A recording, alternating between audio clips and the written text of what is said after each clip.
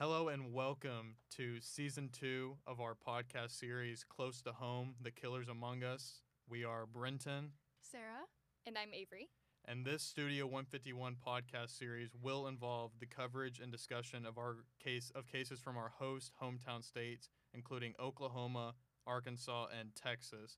This project is episodic style as we cover different true crime events or bizarre circumstances that have quite literally occurred close to our home. So for today's episode, we will be discussing one of the biggest acts of domestic terrorism in the history of the United States, the 1995 Oklahoma City bombing.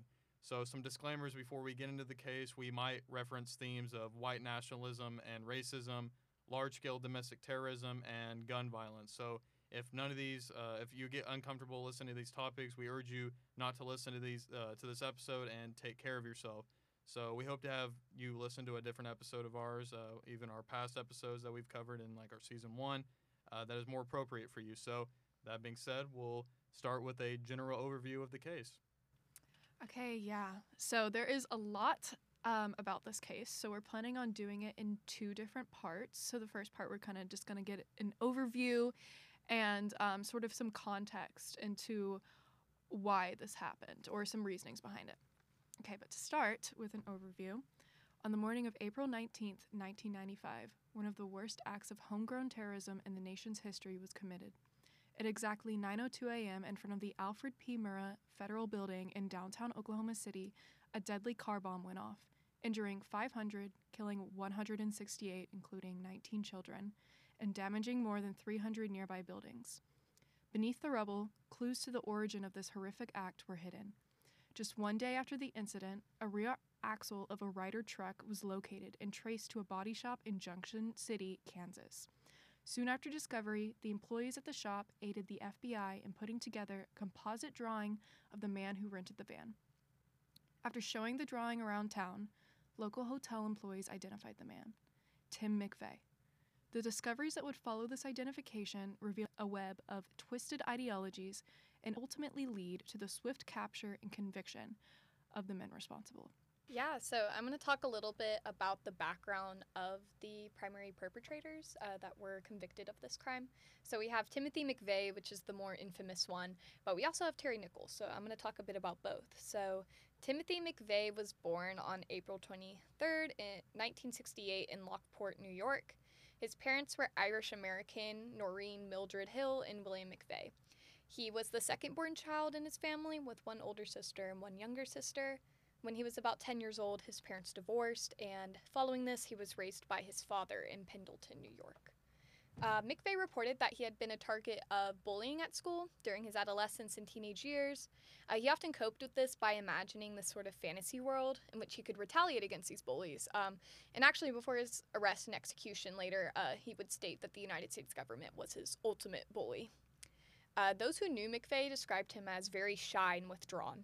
A few individuals said that during his childhood he was more outgoing and playful, but upon entering his adolescent teenage years, he became a lot more introverted and self-isolated. Despite this, he is said to have one romantic relationship during his teenage years, but other than that, he seemed either uninterested in socialization or maybe he was just more awkward or uncertain about how to build relationships with others. In high school, he took up an interest in computers and tech. He once even hacked into government computer systems. And I thought this was pretty notable because this is in the 1980s, and he was just using a home computer, a Commodore 64 or a C64. And I'm not a huge technology person, but from the research I did, this was just a general home computer. It could be used for video gaming, some programming, but was not really used to access secure government systems. So this was a pretty big deal. His senior year of high school, he was named the most promising computer programmer. He was also named most talkative, but this seems to be more of like a joke by his classmates since he actually did not speak much at all. Regardless of his talent in the computer and tech realm, his grades were relatively poor. Nonetheless, he graduated in 1986. McVeigh was introduced to firearms by his grandfather. He took an acute interest in them, and he even brought firearms to school to impress his classmates. He also told people that he wished to one day be a gun shop owner. Kind of following this similar pattern of behavior, he was a huge gun rights, Second Amendment advocate, especially after he graduated high school. He read a web magazine called Soldier of Fortune, which reported on wars, conventional warfare, low-intensity warfare, and counterterrorism. I thought this was particularly interesting. Kind of wanted to know, like, just y'all's reaction to this, because I looked a little more into the history of this magazine series, and not only was it highly controversial and involved in several lawsuits, but these lawsuits had to do with what's called, like, gun for hire lawsuits. Essentially, they were publishing advertisements to, like, private mercenaries to, like, take on these advertisements, and it involved either, like, trying to murder people. There was a lot of wrongful death lawsuits that came out about this, even contracted killings. I don't know, just, like, do y'all have any thoughts about that? Yeah, that's like been a lot of like notable cases have gun for hire, like where they hire somebody like to kill their husband, for obviously multiple different reasons.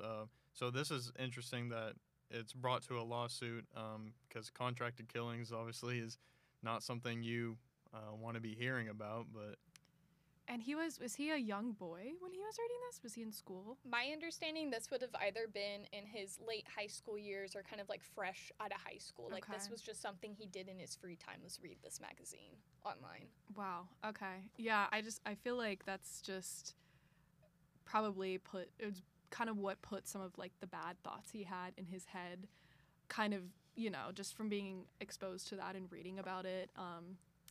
Yeah, that's Absolutely. And in psychology, we talk a lot about confirmation bias.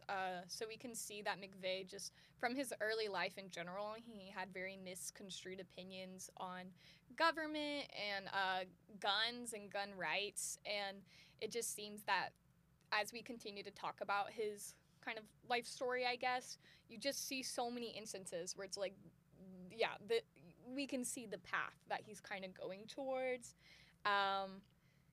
And it's just, I guess it's just scary, because this could be anyone, He went to high school with these kids, and he apparently brought his firearms to school. I think that was the most shocking for me to hear. Were they loaded? Like, I can't believe that happened and nobody, like, stopped him or found out. Yeah, I didn't look up that detail, but this was in the 1980s, so this is kind of before we were having all these nationwide school shootings, so I'm just assuming the rules were more relaxed. He was living I think where he was living in New York wasn't, like, the most populated city either. I don't want to say it's rural. I'm kind of teetering towards it being a suburban rural. But nonetheless, yeah, it's, like, absolutely astounding to hear about this, especially with our generation, what we've grown up with dealing with school shootings and guns. This is just unfathomable, almost. Yeah, definitely. Like, even now in high school, you can't even, like, make, like, the motion of, like, that you have a gun or something like that. Because then you would get, like, immediately, they like, take suspended. it very serious. Yeah. I think we'll try to limit our commentary, but I just think it goes to show why early intervention and, like, picking up on details like this as an educator, as a parent, is so important, because there was so many signs that there was just something wrong with the way he was viewing the world. But I'll go ahead and get back to the narrative. So following high school, he briefly attended college, but he would eventually drop out.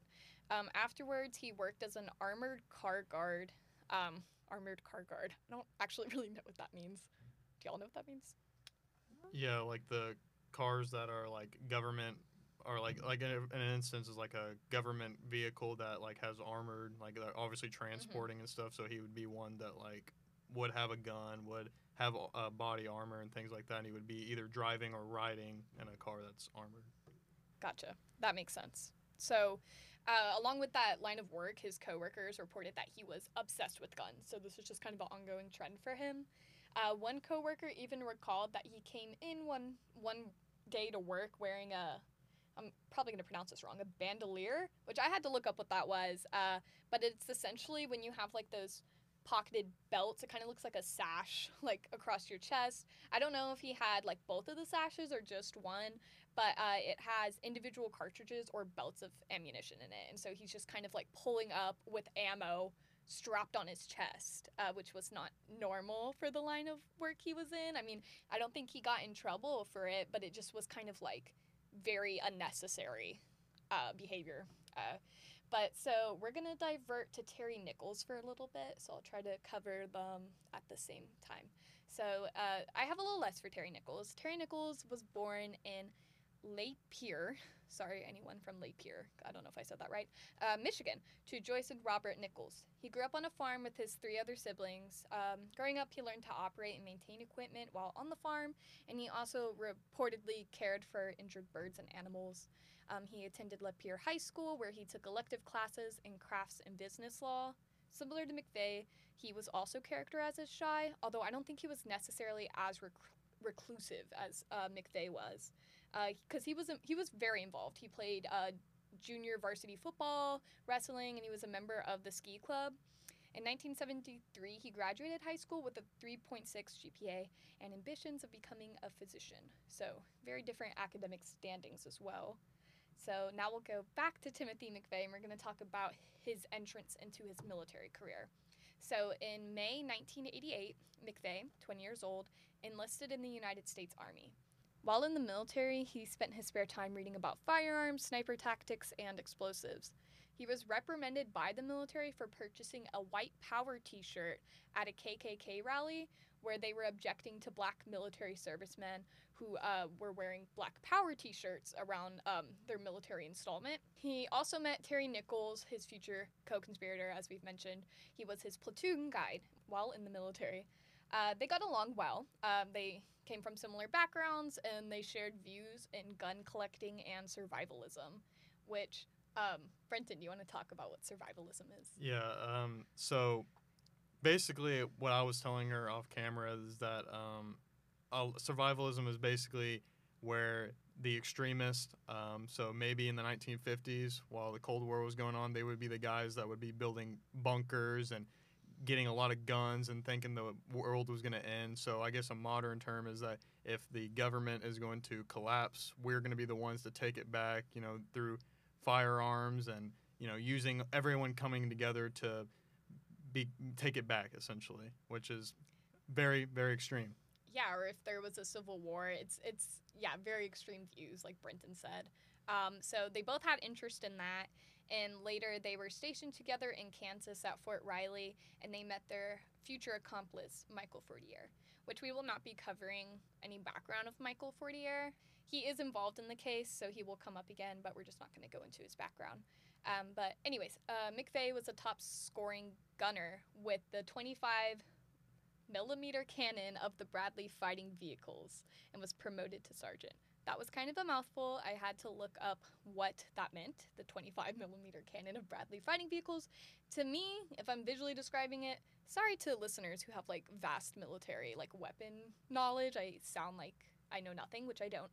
But it kind of looks like a tank, and I guess essentially he was just really good at shooting out of it, for a simple explanation. So he was promoted to sergeant, kind of related to him being so proficient in that area.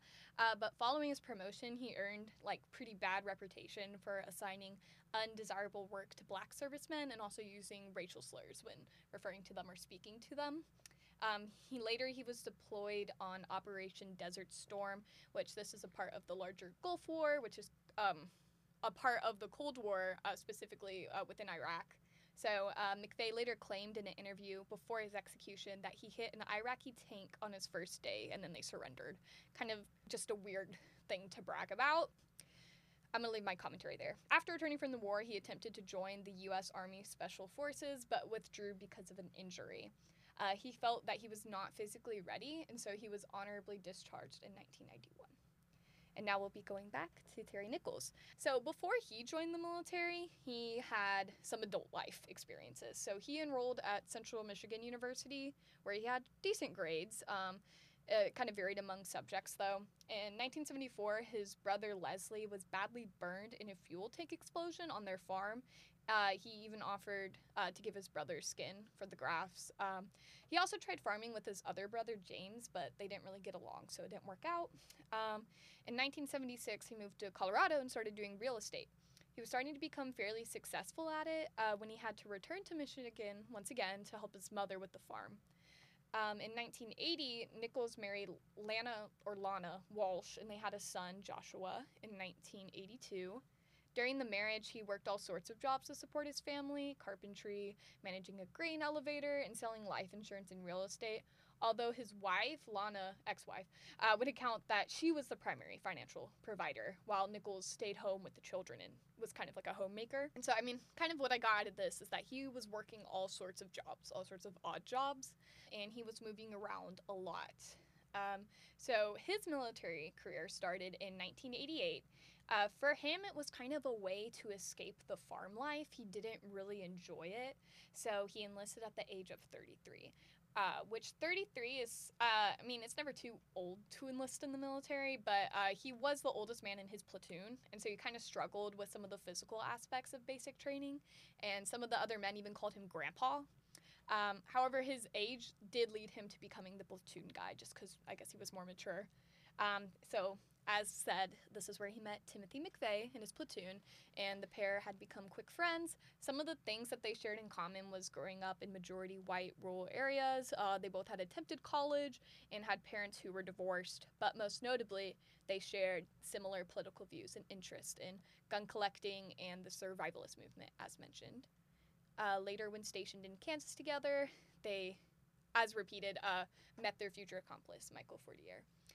Nichols' wife filed for divorce soon after he joined the Army due to conflict over custody. He did end up requesting a discharge from the military, which they granted, but it wasn't super honorable. It was kind of disgraceful. Before departing in May of 1989, he told a fellow soldier that he would start his own military organization soon with an unlimited supply of weapons. So now we'll go into the post-military life for both men. For McVeigh, we have quite a lot of things going on. In 1982, he wrote letters to a local newspaper complaining about taxes, saying, quote, "Taxes are a joke. Regardless of what a political candidate promises, they will increase. More taxes are always the answer to government mismanagement.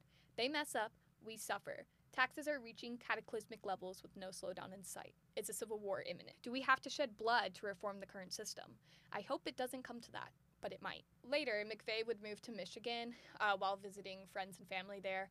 He reportedly continued to complain about government-related issues, including this belief that the Army had implanted a microchip in his butt. There's not really a more elegant way to say that. And he believed that the government was essentially stalking him and trying to keep track of him. During this period, he worked super long hours. He was still struggling to build social connections, especially romantic ones. He had quite a few, failed attempted romantic relationships. And so he was pretty lonely, and he grew very frustrated. This may have led him to taking up obsessive gambling. This put him really deep into debt, and so he began looking to move to a state with low taxes. But he became enraged when he received a letter from the government saying that he had been overpaid for his work in the Army, and so they wanted him to pay back about $1,000. This is how he responded. "Go ahead, take everything I own, take my dignity. Feel good as you grow fat and rich at my expense, sucking my tax dollars and property." So you may notice a big theme here is financial liberty, I think, is one of his major issues. Anyways, eventually he would quit the National Rifle Association that he had been a part of because he believed they were too weak on gun rights. Post-military life for our other guy, Terry Nichols. In 1990, he remarried at the age of 35 and to a 17-year-old girl. Although they did later divorce, and Sarah's face is shocked. Oh my gosh. Yeah. Really? Yes, I was pretty surprised. And how old was he? He was 35. Oh, no. Okay. And it is kind of interesting because from what I looked up, it wasn't a pattern of him dating younger. The previous wife I'd mentioned, Lana, she was actually older than him. And I think it was by quite a bit. I can't remember how much. Or maybe it wasn't. Regardless, she was older than him. So, yeah, it was kind of wow, okay, we're going to the 17-year-old after that, because your first marriage didn't work out, I guess. Her name was, I'm going to pronounce her name wrong, Marif Torres. I'm going to just call her Miss Torres.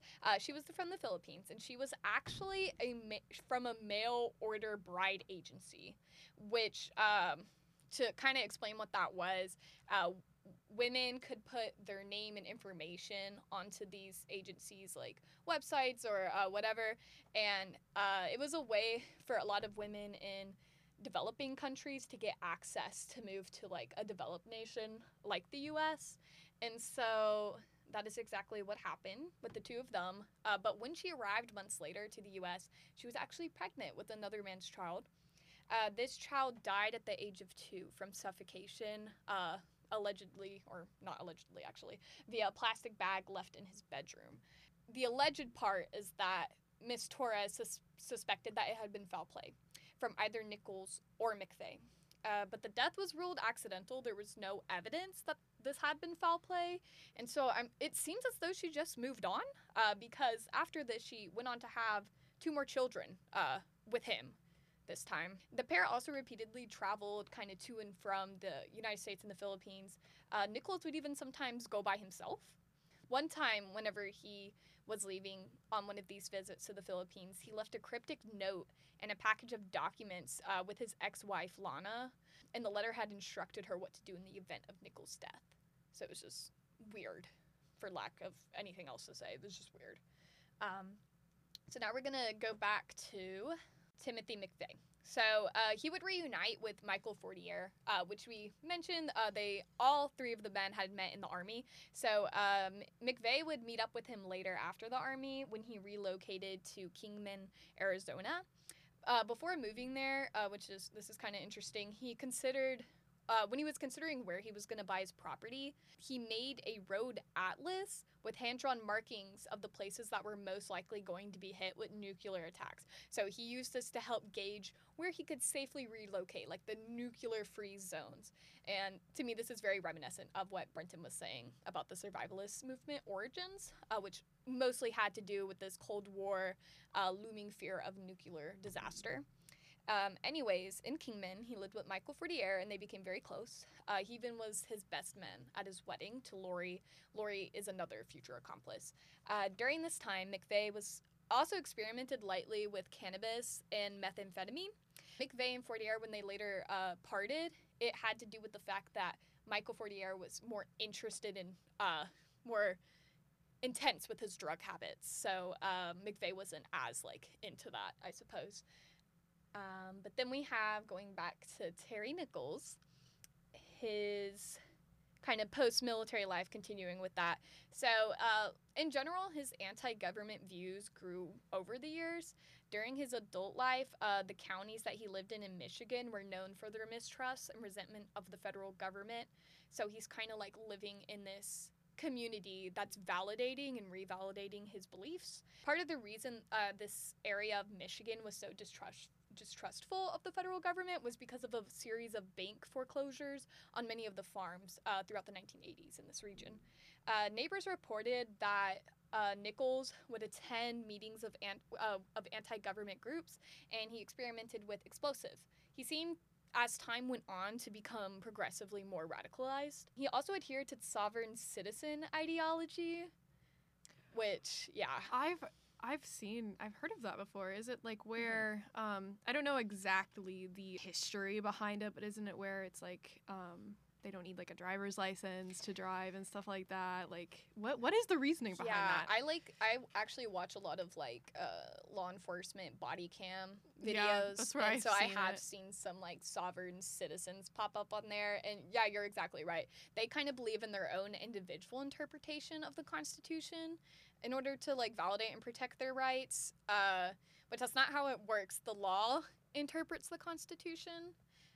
And so, yeah, they believe that they do not need a driver's license if they are traveling, as in not, commuting for a work or business. They see it as free right to travel, and that's why they don't need a driver's license. So, yeah, so this is that's one specific example of people that follow this sovereign citizen ideology. So he actually attempted to renounce his U.S. citizen in 1992. He wrote to a local county clerk in Michigan stating that the system was corrupt and that he was going to declare himself a non-resident alien. Months later, he appeared in court to defend himself over some unpaid credit card bills. He owed approximately $40,000 in unpaid credit card bills. In 1980s money, or? This would be in the early 1990s. Oh my gosh. Which is still, that's a lot of money. That would be a lot of money today. That is a lot of money. Yeah, so we can kind of see the similarities between McVeigh and Nichols. I feel McVeigh did some more outwardly, outwardly, I don't want to just say like awful because they're both awful things, but you can definitely see that Nichols, even though he's not as infamous as McVeigh, he had these very like corrupt ideas as well. And so, yeah, he didn't think he needed to pay his credit card bills. He actually shouted at the judge that the government had no jurisdiction over him. Similar patterns of behavior continued. I did not write down every example because Nichols is essentially repeating what we've already discussed. He just keeps getting in trouble for not paying things or other like legal obligations he has, and then he just ends up getting mad at the government and telling them, you have no control over me. And I mean, he did denounce himself as a U.S. citizen, so he thinks that he's exempt, I guess, from the law. So yeah, similar patterns of behavior continued, and also he maintained his relationship with McVeigh post-discharge from the military. In the fall of 1993, the two became business partners. They sold weapons and military surplus at gun shows. Nichols would later go on to do some other work, but they either failed or just did not maintain his interest because he would go back to working with McVeigh again in the fall of 1994. And as said, he continued to have resistance to local government authority, essentially no matter what state he lived. Both of them seemed to relocate a lot because it's almost as if they thought, like, oh, I'm going to go to another state that has more relaxed laws, but then they would still find issues with the governing of that state once they got there. So they did seem to move around a lot. I would dare say I think Nichols moved more frequently. That's just my guess based on what I've read. But yeah, so I'm going to stop about there because now we're going to move into some more motives and precursor context to the bombing. And so Brenton is going to take over now. Right. So I say, and I kind of had like a little intro with this. So like throughout history, like especially in the 1990s, which a lot of the stuff, the motives and context that I'm going to be describing all happened in the 90s, right before the bombing occurred. I'd say it started a new era of like resentment and pushback for the governmental powers and authoritative figures who made these brass decisions to carry out like, stuff that just turned violent. So many movements arose because of this, and many instances covered by the national media gave it reason to be, meaning like these things happen. So now people are gonna obviously like push back and think like they're gonna do something else about it when the government is above them. So, like, the one person that Avery and Seb already covered is Timothy McVeigh. So, all these motives I'm going to be talking about are from McVeigh's perspective. So, as someone who had a military background and already had this, like, arc, we'll call it, of, like, resentment due to things he saw or heard, I'll be covering 3 different movements and events that potentially or quite literally caused them to do the OKC bombing. So, firstly, I want to talk about his involvement within the Patriot movement. So, some brief background. It emerged in the early 1990s, characterized by a loose coalition of individuals and groups who shared a deep distrust of the federal government. So it was driven by factors such as economic instability and perceived government overreach. So some of these things that you were talking about for both of them, like obviously this was an issue for them, and obviously they had pushback. So this movement emphasizes the need to protect individual rights and liberties, often through armed resistance if deemed necessary, which is obviously key because that kind of ties into his obsession with the Guns for Hire magazine and obviously into his military career. And a quote that I saw online, obviously not mine, but it said, right-winged, gun-loving individuals who would rather take action in their own hands rather than be controlled by whomever. So the whomever would be the government, I guess, in this instance. So McVeigh's obsession with guns and his passion for firearms became a defining aspect of his identity. He viewed firearms as a symbol of individual liberty and the means to protect oneself from perceived government tyranny, which you briefly mentioned that they attended a lot of gun rallies across the United States. So this was obviously a big thing. He was part of the NRA, which is still big today, even though he did drop out of it, which I did not know that. But finally, his experiences in the U.S. Army, where he developed considerable expertise with firearms, only deepened this obsession. So this Patriot movement obviously was huge for him, and obviously led these other events that changed his understanding and wanting to go through with this. So the second thing I want to talk about is Ruby Ridge, which happened in 1992, which was a pivotal event occurring in Ruby Ridge, Idaho, which was basically about a guy named Randy Weaver, who was a separatist, so someone that wanted to separate himself and his family from everything. And his family were involved in an 11-day standoff with federal authorities. This standoff resulted from Weaver's refusal to appear in court on firearm charges. He had firearms that obviously were not meant for him. He just had them in his possession. So tragically, the standoff ended after 11 days, only because the deaths of Weaver's wife and son, along with a U.S. Marshal, happened. So Ruby Ridge became a rallying point for the Patriot movement, intensifying their belief that the government was encroaching on their freedoms. So McVeigh was just outraged by what he perceived as the government's abuse of power and its willingness to use deadly force against American citizens at any cost, because he probably thought that 11-day standoff, like, this is too long, so we're just going to go in and kill them, which that was definitely not the case. So finally, I want to talk about the Waco siege, which obviously was the huge thing that caused him to want to go through with this. So this standoff was a lot longer than 11 days. It occurred from February 28th to April 19th. That's a key date to remember, April 19th, 1993. The Waco siege unfolded in, obviously, Waco, Texas, involving a religious sect known as the Branch Davidians. I had to look that up, led by David Koresh. He's a very interesting individual. I won't really get into him, but he had a lot of kids, so if that says anything. The Branch Davidians were under investigation for alleged illegal weapons possession, like the other one, Ruby Ridge, and child abuse. So that was pretty much the reason they wanted to, but then they found out, like, he also had gun possession.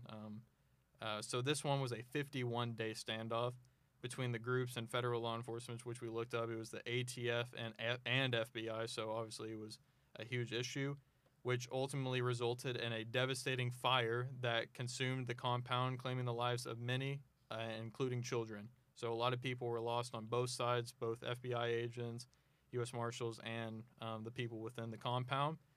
So the Waco siege deepened this divide between the government and those in the Patriot movement, like Ruby Ridge was, and viewed it as a heinous display of government overreach. Second time I've had to say that. So Timothy McVeigh's journey from the Waco siege to becoming the OKC bomber reflected a disturbing sequence of events.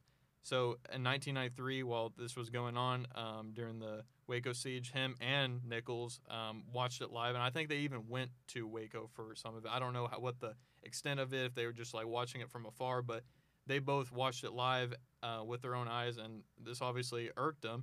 And witnessing the fiery end of this siege fueled his growing hatred for the federal government and intensified his anti-government sentiment. So basically, in summary, as I want to kind of talk about the Patriot movement, Ruby Ridge, and Waco siege were pivotal moments in the 90s that just heightened his anti-government sentiments.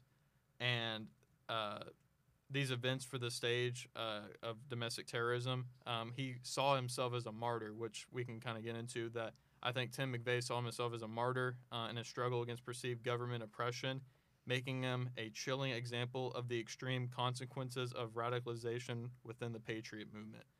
So the last thing I want to cover is a month before he was executed in 2001, so we'll fast forward a little bit. He wrote a 3-page letter to one of his friends. His name is Bob Papovich, and I think initially he told him, like, hey, don't share this with anybody. This is, like, art between us. But right before, a month before he was executed, he was like, hey, like, can you, like, share it, basically. So I just want to go over some quotes that he said within it, and then I will conclude with my part. But the first one, he said, I explain herein why I bombed the Murrah Federal Building in Oklahoma City. I explain this not for publicity nor seeking to win an argument of right or wrong. I explain so that the record is clear as to my thinking and motivations in bombing a government installation. I chose to bomb a federal building because such an action served more purposes than other options. Foremost, the bombing was a retaliatory strike, a counterattack for the cumulative raids and subsequent violence and damage that the federal agents had participated in over the preceding years, including but not limited to Waco. For all intent purposes, federal agents had become soldiers, which I wanted to highlight this, using military training, tactics, techniques, and etc., as they were escalating their behavior. Additionally, borrowing a page from U.S. foreign policy, I decided to send a message to the government that was becoming increasingly hostile by bombing a government building and the government employees within that building who represent that government. Bombing the Murrah Federal Building was morally and strategically equivalent to the U.S. hitting a government building in Serbia, Iraq, or other nations. And finally, I wanted to highlight the bombing of the Murrah building was not personal, no more than when Air Force, Army, Navy, or Marine personnel bomb or cruise missiles against government installations and their personnel. So all that to say, he obviously tried to justify why he thought like this and why he wanted to go through with it. Obviously, it was 3 pages, and that was just 6 quotes that I wanted to highlight. Like I said, he just wanted to justify it and using terms that make the government the bad people, the ones that they're federal agents become soldiers. I was just sending a message like, obviously this is bad, but it's not as bad as them bombing a government building in Serbia. Like these terms are just huge, and they're like, it's kind of heinous, honestly. But yeah, so that's kind of the overview that I had for why he might have decided to, or actually quite literally maybe the Waco siege was the final stop for him to continue through with this. Along with those quotes, before we started recording, there was another quote that I found that I'm trying to verify if it was actually said. From what I've been looking up so far, I believe it was actually said. But he said to think about the people referring to the individuals that died or were affected by the bombing. He's specifically referring to government workers. He says, think about the people as if they were stormtroopers in Star Wars. They may be individually innocent, but they are guilty because they work for the evil empire. Wow. That was a lot to unpack. Frankly, they just sound so crazy. Like, it's I think part of the reason why their ideologies all kind of built was just like this echo chamber that they were in, that everybody was echoing the same just kind of crazy ideology, and kind of like a paranoia as well, as you kind of talked about whenever you were talking about their backgrounds, like that they were they kept moving, and they just thought the government was out to get them and stuff like that. It just sounds so crazy. Like, yeah. Yeah, I feel like a lot of that paranoia is associated with the survivalist movement, which Mm-hmm. I talked about them both being interested in that. So you can kind of see where they're grasping from. And, the way we're covering this case, it's not even that we're trying to, defend or justify. We're just providing this context on their lives so you can kind of see how they even got to the point of being willing to do something so horrible. And also, I think it's important to talk about cases like this in a detailed manner, because evidently we don't want this stuff to be repeated again, and I think there's a lot we can learn from these situations, because something that I just was feeling as I continue to research this case is that there were so many signs that these men were not, especially McVeigh, were not mentally stable, and that their beliefs were not only self-destructive for them, but for others. And yeah, I think it also says a lot about maybe some of our military culture, which, it's hard to talk about this without making very, controversial statements. But, just the fact that while he was in the military, his kind of behavior was, almost applauded at times. And, it just kind of, all of this shows that these little moments can result in something big, because they do add up. Yeah. But yeah. Yeah, This is a depressing case. So for this first part, we really just kind of wanted to set we did our general overview so that you know what the case even is, and then we kind of just wanted to talk about these contributing factors in this background and context, because I think a lot of the other cases we've covered doing this podcast so far are usually they're individualistic, as in they occur within the family, or it's a very specific motivation. This case really appeals to a larger societal issue that has been occurring in the United States, honestly, since the foundation of this nation. And I think it's very important to deal with cases like these carefully. But at the same time, we don't want to shy away from saying some of our opinions, because it's just this whole situation is just wrong in a lot of what they were thinking. It's just disappointing, I guess, and the lack of humanity. Yeah, just the ramblings of just crazy people, essentially. I mean, yeah, and they just bounced, I guess, these ideas off of each other, and it's just so crazy how they ever found it to be a logical reasoning.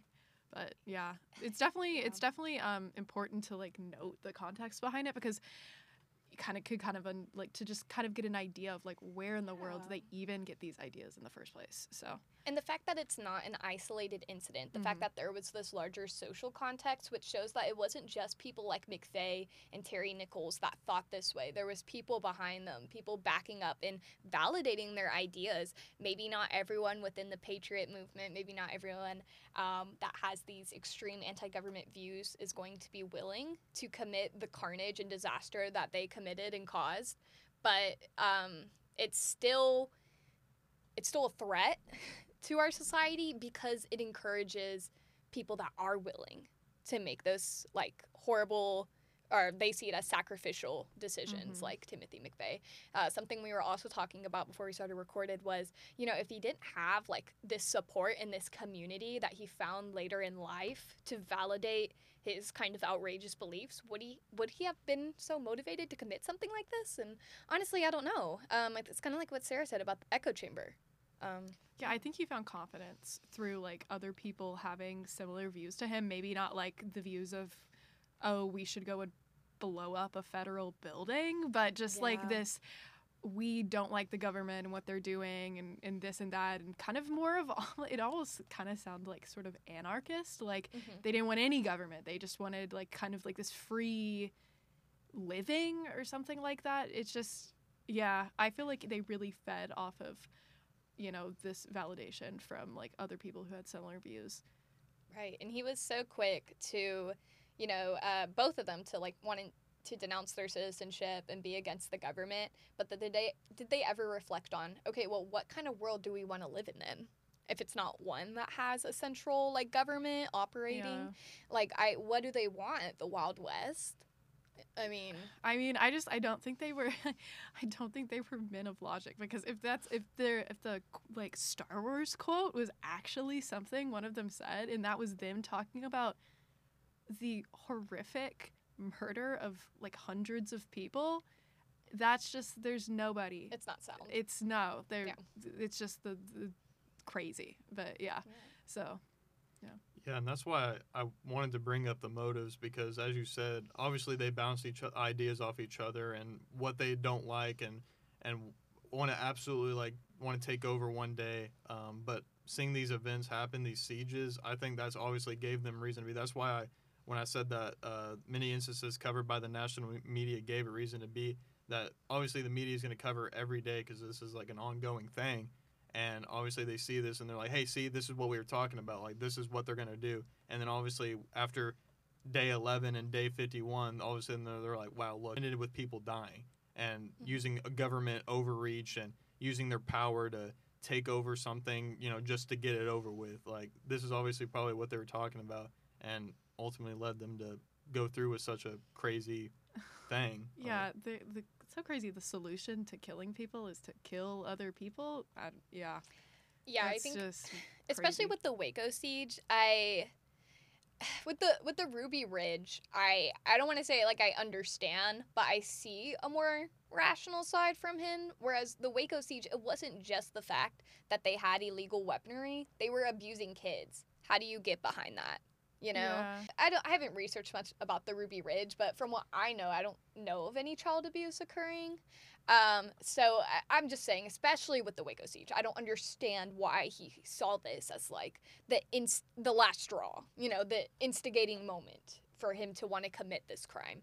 Because, I mean, there needed to be government intervention. There was kids being abused. It was a cult, and I won't get too much into it. I actually think this would be another good case to cover in the future, another long case again. But yeah, and something else that I want to note in this section, rather than wait for next time, is that McVeigh would later say, so after everything was done and committed, and he's going to be executed, that he said, like in hindsight, that he wished he had committed assassinations rather than this domestic terrorism incident, like targeting an entire building.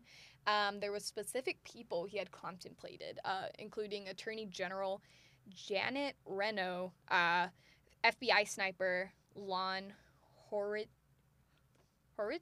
I'm sorry, I can't pronounce that. I'm gonna be honest. We'll have to we'll do more research on this. But yeah, so I don't know, like the fact that he went from like thinking, oh, maybe I should have just assassinated these specific individuals that had participated in incidents like Ruby Ridge and Waco Siege, but then to turn around and just decide to bomb an entire building. Yeah. Yeah. You do see the lack of logic, as Sarah said. Yeah. It's like it just does not make any sense. But yeah. Next time, some of the stuff we're going to cover, we're going to talk about why did the men pick the federal building that they picked, which would be, let me see, Alfred P. Murrah Yeah. Federal Building in Oklahoma City. So we're going to talk a little bit about why he selected that specific building, which some background for that, as Brenton mentioned, that the Bureau of Alcohol, Tobacco, and Firearms, and also the FBI was involved in the Waco siege. So whenever McVeigh was kind of choosing where he was going to attack, that was something that was in his mind, is buildings that house those agencies. So we're going to talk a bit about that. We're going to talk about some of the planning that went into the bombing. There's so much more details to go over, and then, of course, a timeline of the actual incident. But we want to focus on, as well, the aftermath, the first responders, those kinds of stories, and maybe try to end talking about, like, what do we do when things like this happen? Like, what are we supposed to take away from it? Yeah, that's kind of all we have for today, unless you two have any more comments. No. Yeah, so thank you for listening all the way through, if you're still here. And like I said, we have lots more to cover in part 2, and we'll get down to more of the nitty-gritty details of the actual incident. So if that sounds interesting to you, then, stay tuned. But thank you for listening, and we hope you have a better day than how listening to this might have made you feel. So, Yeah. bye.